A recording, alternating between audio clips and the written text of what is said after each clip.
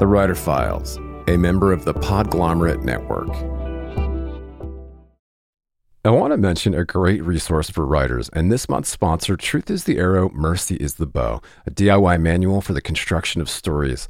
I'll expound later in the show, but the short version is this long-awaited book about the craft of creative writing from New York Times bestselling author Steve Almond sets out to debunk the well-meaning but misguided myths that hold us back from writing our deepest and most honest work. Pick up a copy today of Truth is the Arrow, Mercy is the Bow, wherever you buy books. More soon.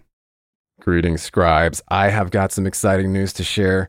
The Writer Files now has an exclusive Patreon community where subscribers will get exclusive access to uncut ad-free interviews, a writer's happy hour, bonus breakdowns, and content from productivity and publishing experts each month. In the meantime, just head over to patreon.com/thewriterfiles. It's free to join Patreon to get a preview, and you can upgrade anytime. That's patreon.com/thewriterfiles. Help us start something special.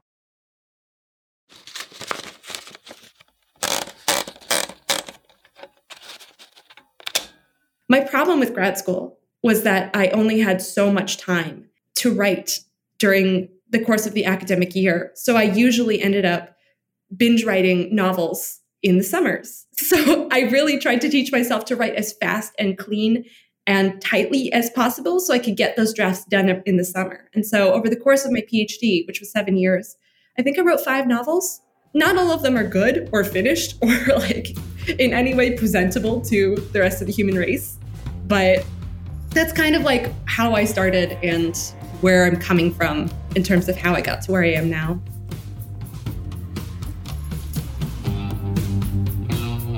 And welcome back to the Writer Files. This is your grateful host, Kelton Reed, wishing you pages, patience, and perseverance per usual.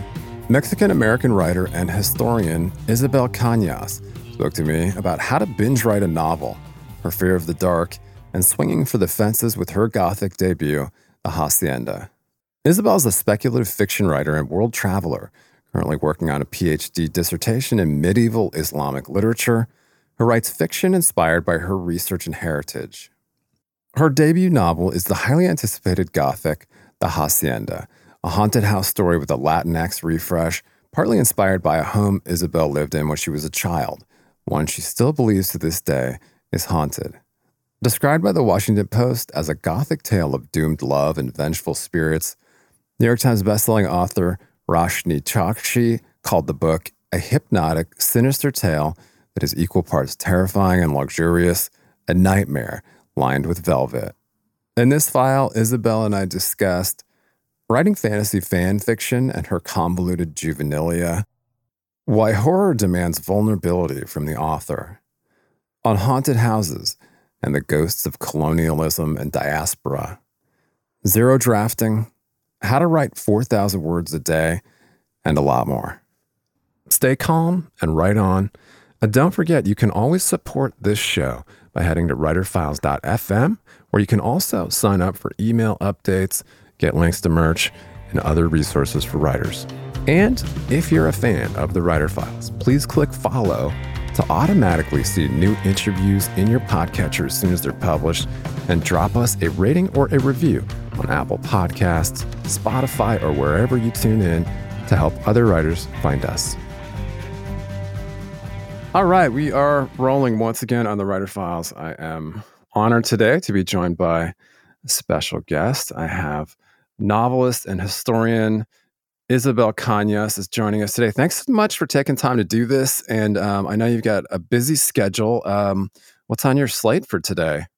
Thanks so much for having me, Kelton. You're the first of, I think, like 8 people I'm chatting to today between 9 a.m. and 2:30 p.m. I think so. I think 8, but it's back to back. So You're getting me nice and fresh. So I'm going to be like at my best for this one, I think. I worry about the 2:00 interview. I'm like, oh man, I'm going to wilt. I'm going to wilt like a daisy in the sun. Oh no. Well, hopefully you'll have a couple of short breaks to get a refresher. But so are you drinking some coffee or tea or?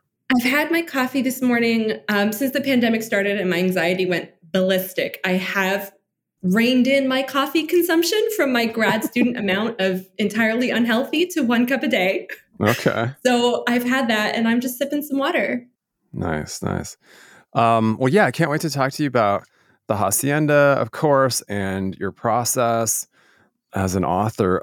But yeah, take us back a little bit and let's do your superhero origin. Because you mentioned grad school, of course, Mhm. and you're a world traveler with an interesting circuitous path Mhm. to now debut novelist. But talk a little bit about the journey and kind of like what that means for you now. Yeah, I think I started to get really serious about writing novels specifically when I was 22 in my last year of university. Like many other writers, I have like a long, convoluted backstory of like my juvenilia. Like, of course, I wrote fan fiction when I was like 11 years old. Lord of the Rings, to be specific, that was definitely my nerddom at the time. Awesome. And I wrote constantly, but I had a very, when I was younger, but when I was 17, I had a really bad run in with a writing instructor.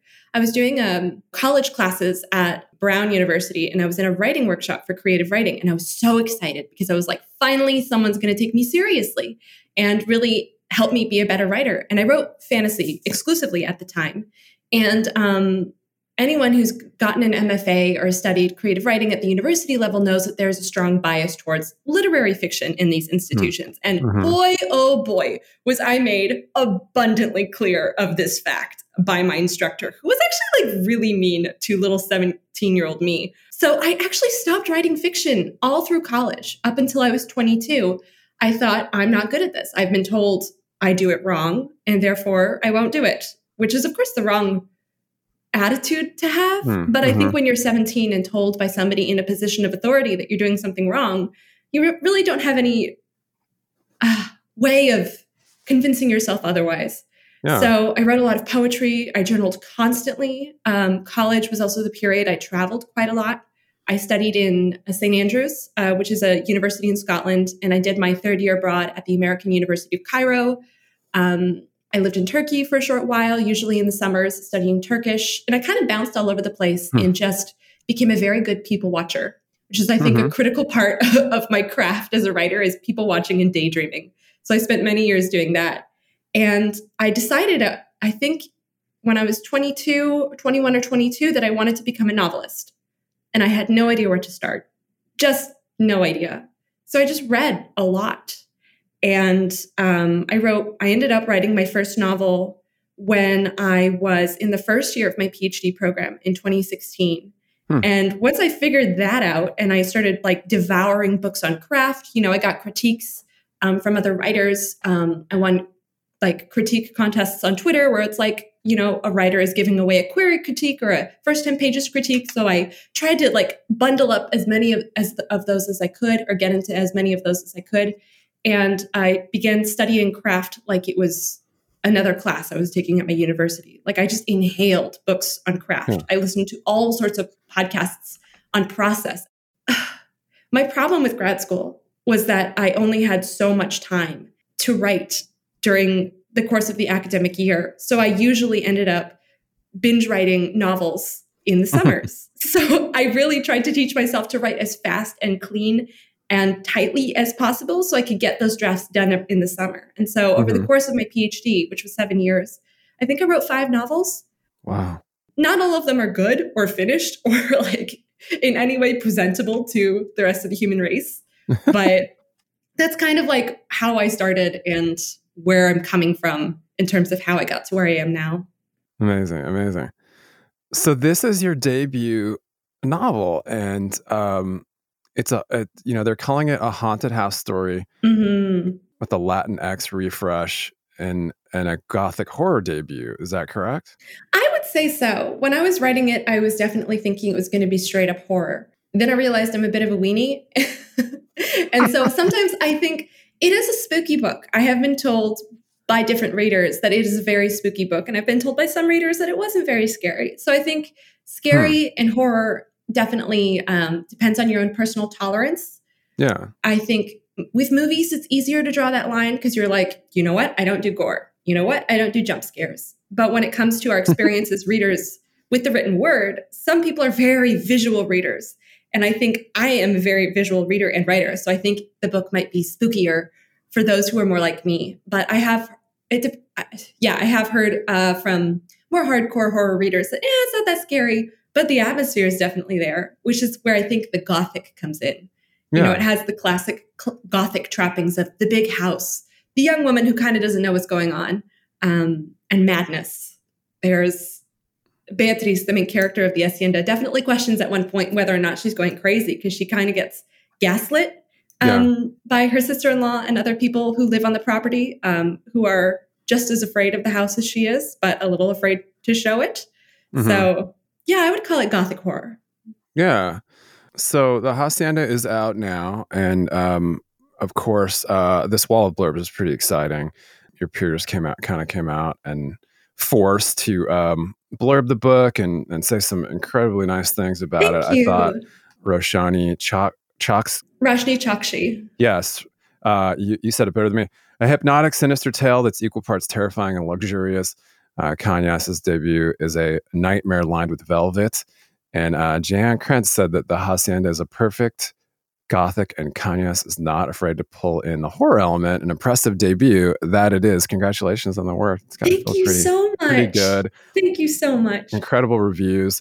The Washington Post called it a Gothic tale of doomed love and vengeful spirits. So talk a little bit about the inspiration behind the book, because it did kind of give me the chills at points. And I was thinking that there's something very hyper realistic, even though, you're building elements of the novel in a kind of this classical style. Mm-hmm. There is something, very, very real about kind of being in a vacuous, old space that has a deep history set in the play. So talk a little bit about the kind of the inspiration behind it. That is a fantastic question. I think I have kind of like a two-parter answer. When it comes to the deeper inspiration for this book, I'm really afraid of the dark. And I knew I was always going to write a book about that was deeply informed by the fact that I'm super afraid of the dark. And I think not only is that a fear that's profoundly universal, it's also one that kind of can pivot and mean different things in different situations. Are you afraid of the unknown? Are you afraid of things that you cannot control? Are you afraid of being prey? It really taps into that very primal amygdala brain. Something is hunting me, or I am exposed. And these are things that we are really deeply, we have a very deeply ingrained reaction to protect ourselves in those kinds of situations. So I think that writing about a fear of the dark, something that is so primal and universal, helps take a story that I believe is very specific. It's set in a specific time period. It has it's informed by specific cultural experiences and history. Yeah. But I think it makes it quite universal I hope that readers find it a universal experience of fear in its pages because of that. Fear of the dark is not something that all of us grow out of at all.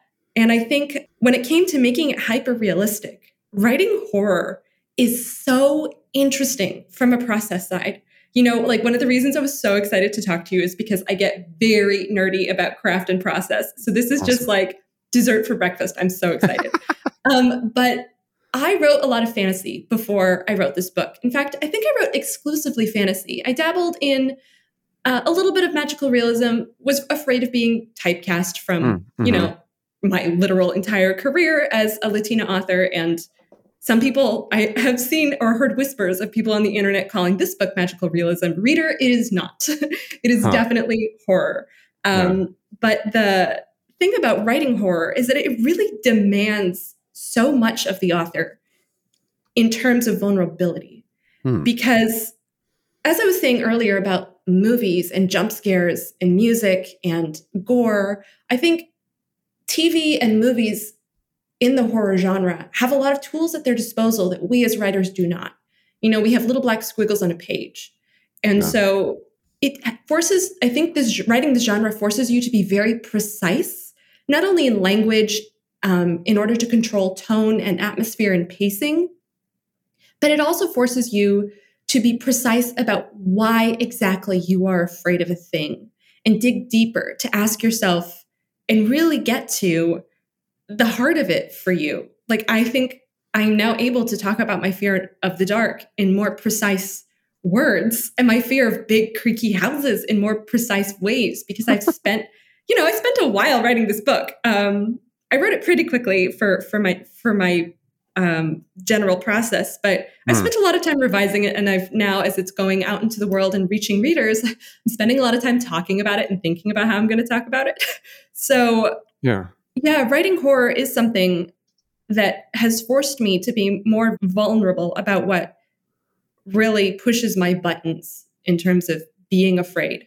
And I brought that to the page. And so it really makes me very happy to hear that you found it hyper realistic, because that is something that I wanted. I wanted it to be a scary book. I knew I was writing horror when I started. And I didn't know how exactly to do it, because I'd only ever written maybe 1 or 2 short stories in the horror genre before. So I swung for the fences. Yeah.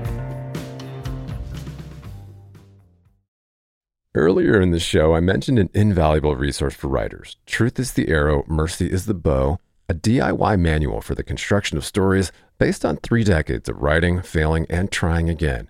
Author Steve Almond is a beloved professor at Harvard and Wesleyan and the acclaimed New York Times bestseller of 12 books of fiction and nonfiction. And in Truth is the Arrow, Mercy is the Bow, Steve employs the radical empathy he displayed as a co-host of the Dear Sugars podcast with Cheryl Strayed, where they explored the joys and trials of storytelling to explode myths that hold us back from writing our deepest and truest work. The book includes chapters on plot, character, and chronology, but travels far beyond the earnest intentions of most craft books. It also includes writing prompts to generate new work. Pulitzer Prize-winning author Richard Russo called it one of the best books on writing he's ever read, and also the funniest. Pick up a copy of Truth is the Arrow, Mercy is the Bow, a DIY manual for the construction of stories, wherever you buy books, and add it to your TBR today. And just a quick aside to revisit the exclusive Writer Files Patreon community, where subscribers get access to uncut ad-free interviews, a writer's happy hour, bonus breakdowns, and a lot more.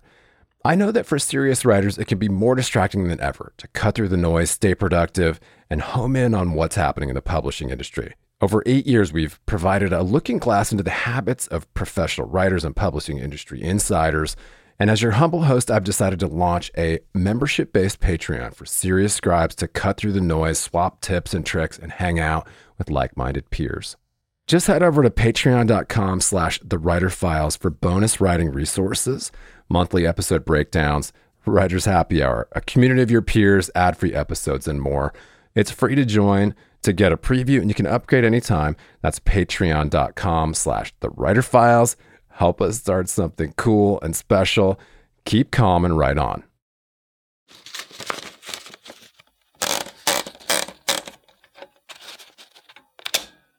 Yeah, well, I mean, there is something to be said about place and like the violence maybe of history in the past. And, you spoke some about, where the idea comes from for a novel for you as, I'm quoting you here, a vague constellation of archetypes against a backdrop of atmosphere or vibes.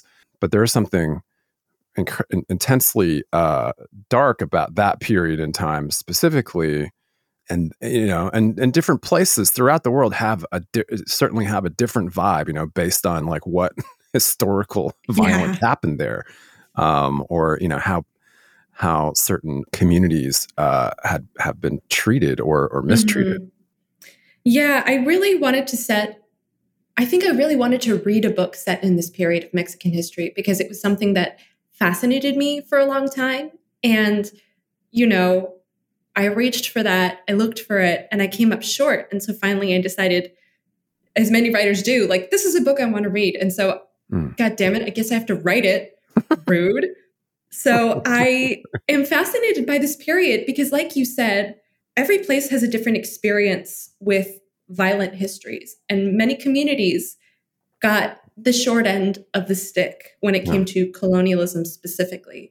And one thing that I find really fascinating about this period of Mexican history, the very early years of the Republic, is that it was a period of immense change. We come into the story with Beatriz at the end of an 11-year civil conflict, which was Mexico's war for independence.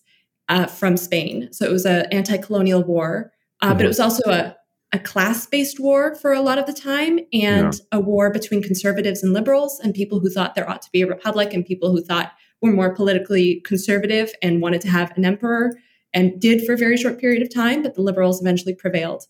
But not for forever, because there was another emperor in Mexico's history. Tune in for the 1860s, things get messy again. But there are so many themes in this period that come from the history of colonialism in Mexico that extend to the present. And so as a historian, not only is this period one of a massive shift, suddenly Mexico is independent, suddenly we have new laws and we have new ideas about how we treat people who live in this country, whether they are of indigenous or white descent, and whether or not that actually the law gets put into practice, which, spoiler alert, didn't really for a long time, and still to some degree does not. But there is also quite a lot of continuity. So a lot of as I just mentioned, there is a lot of tension in this period that comes out of the casta system, or a caste system that existed in the Spanish Americas during the colonial period, and its ghosts still remain in the form of racism and colorism in Latin America and its diaspora today. But basically, to boil it down to a sentence, one's position in society, and sometimes even one's legal status, was determined by one's racial makeup, whether that was white coming from Europe directly, white born in the Americas, indigenous, or even Black descent. So your position in society was not, if one was of a mixed background, one could advance in society, but that did not mean it was very easy. And there are many other intersections of gender and class that made that much more complicated. And so this was also a period in which women were beginning to have more autonomy, not because of necessarily enlightened understandings of the equality of genders, but because of the fact that so many men died during this 11-year period of civil strife that women were often widowed. They lost fathers, brothers, etc., and so often found themselves the heads of households and businesses, whether that was in the city or, as is the case in the hacienda, in the countryside. They found themselves the head of agricultural businesses.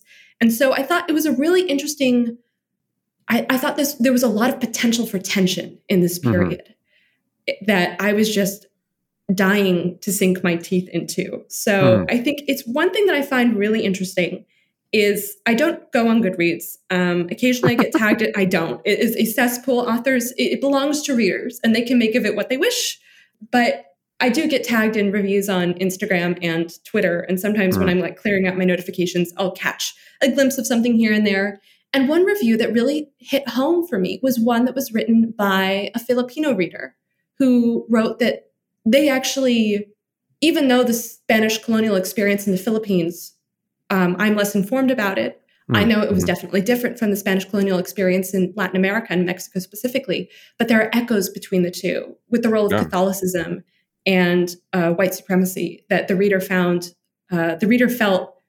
like they saw a lot of themselves and their own cultural background in the text, which I thought was really beautiful. Colonialism is deeply fucked up, and its ghost really veils a lot of societies today and hovers in the background and really haunts a lot of people's lives. But I made that connection with the reader that I never imagined having before. So I thought that was great. Like, colonialism sucks, but that's the silver lining. That's pretty incredible. Well, yeah, I mean, obviously, the work speaks for itself, and talk about the process of writing the book, because as you mentioned, you're kind of working at times in the margins of your other life and defending a PhD dissertation and some stress. I'm sure some stresses, including a pandemic that we've all been going through. But yeah, talk about how like what does your most prolific time look like? How are you kind of structuring the work and ultimately, how are you getting it down? I love talking about this, especially because this book in particular took my process and chucked it unceremoniously out the window. Like, my dream experience when I'm writing a book, and the one that I'm trying to replicate now as I write book 2 for my publisher, is I wake up at about 7-ish, and I get to my desk in my office at home sometime before 8, and I start doing writing sprints. I'm a firm believer in writing sprints. I do 40-minute sprints with 20-minute breaks in between. And in that period, depending on what point I am in drafting, right now I'm zero drafting. So for me, that means telling myself the story before I air quotes first draft. So I guess it's a form of a very messy first draft, but I call it a zero draft because that makes it not real and therefore easier to write.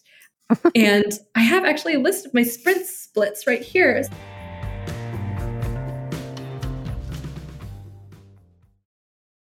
This episode is brought to you by Visit Williamsburg.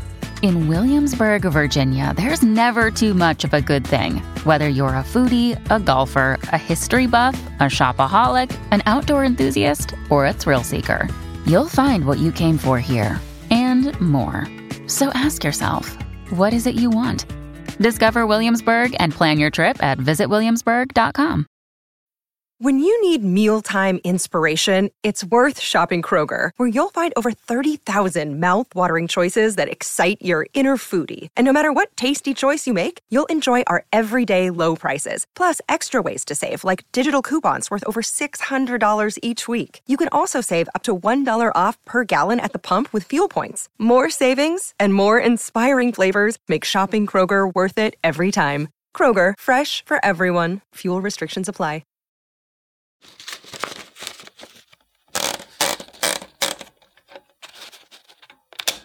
Yesterday, when I was writing in 40-minute chunks, I was aiming to write about 1,000 words in every 40 minutes, and I was averaging about 1,300 words. Wow. But again, that's zero drafting. And when I'm actually drafting, that number is probably closer to 900 to 1,000 words every 40 minutes. So if I write, my dream is to write 4,000 words a day. That's my happy place.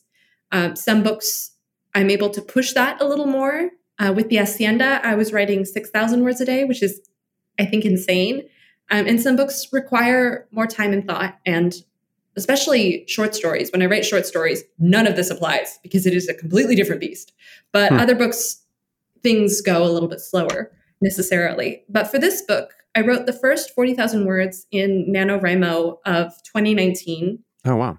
I had just gone on my honeymoon, and I was in Mexico City when I got a really heartbreaking rejection on a fantasy manuscript that my agent and I had on submission. And I was at a point in my career where I had 2 manuscripts that were both fantasy fail on submission. So I thought, I need to pivot because otherwise I'm never going to get this plane off the ground, And so I threw myself wholeheartedly into this horror project at a time when, after I proposed my dissertation, I was hypothetically meant to be writing my dissertation, and I did not for this 3-week period in NaNoWriMo.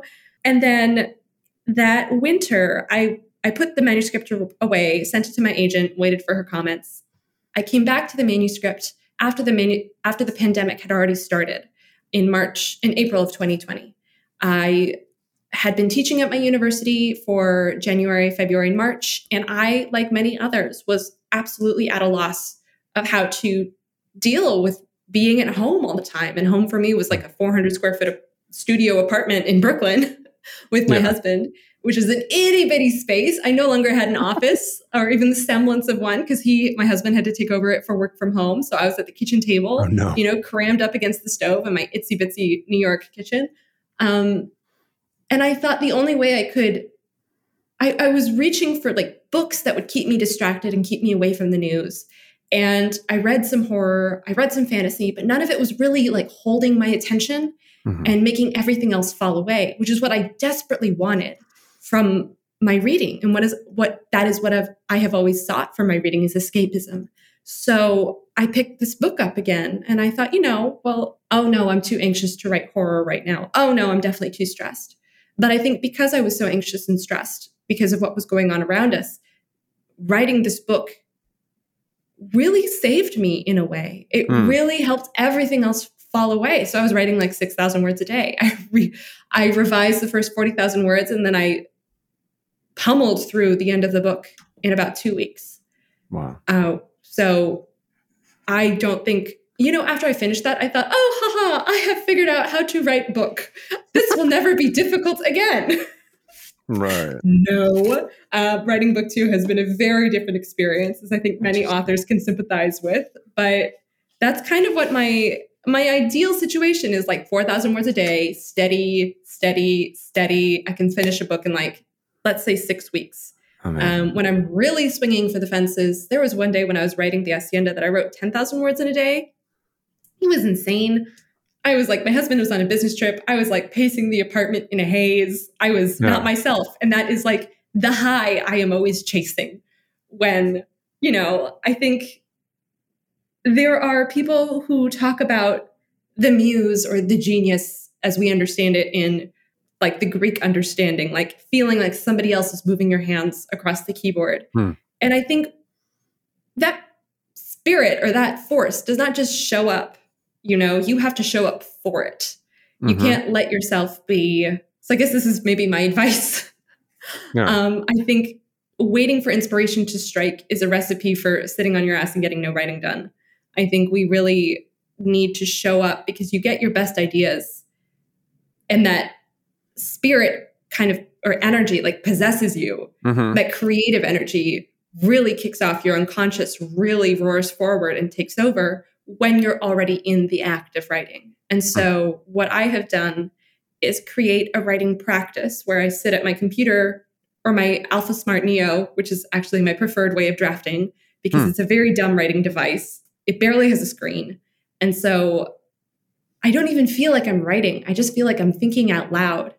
And even when I'm not drafting a book, I'll sit at my desk every morning or in bed with this Alpha Smart Neo every morning and free write for at least an hour just to have that exercise. It's like playing scales on the piano or doing athletic training, of which I have absolutely no understanding, but I imagine sporty people do drills in order to stay in shape when they're in the off season, so that when it comes time to write a novel, your brain isn't afraid of sitting down to write because it's oh yeah, we do this every day.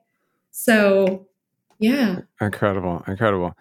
Well, congratulations on the work. Of course, I will link to your home base there, isabelcañas.com. The book is The Hacienda, and it has been described as Mexican Gothic meets Rebecca in this debut supernatural suspense novel set in the aftermath of the Mexican War of Independence about a remote house, sinister haunting, and the woman pulled into their clutches. Of course, we wish you the best of luck with your fear of the dark, but do come back and visit us in the future. Is there anything else you want to leave us with? Just that I am so grateful to chat with you, and hearing the blurb said out loud by someone is just I got chills. I was wow, I wrote that and people are reading it. And thank you. If your listeners pick up this book or have read it, thank you from the bottom of my heart. This book is my heart and soul, and it really means so much that it's reaching readers. Amazing. Well, thank you again for your wisdom and for your inspiration. Thank you so much for having me. Thanks so much for joining us for this file. And if you're a fan of the show, simply head over to writerfiles.fm for more. That's writerfiles.fm.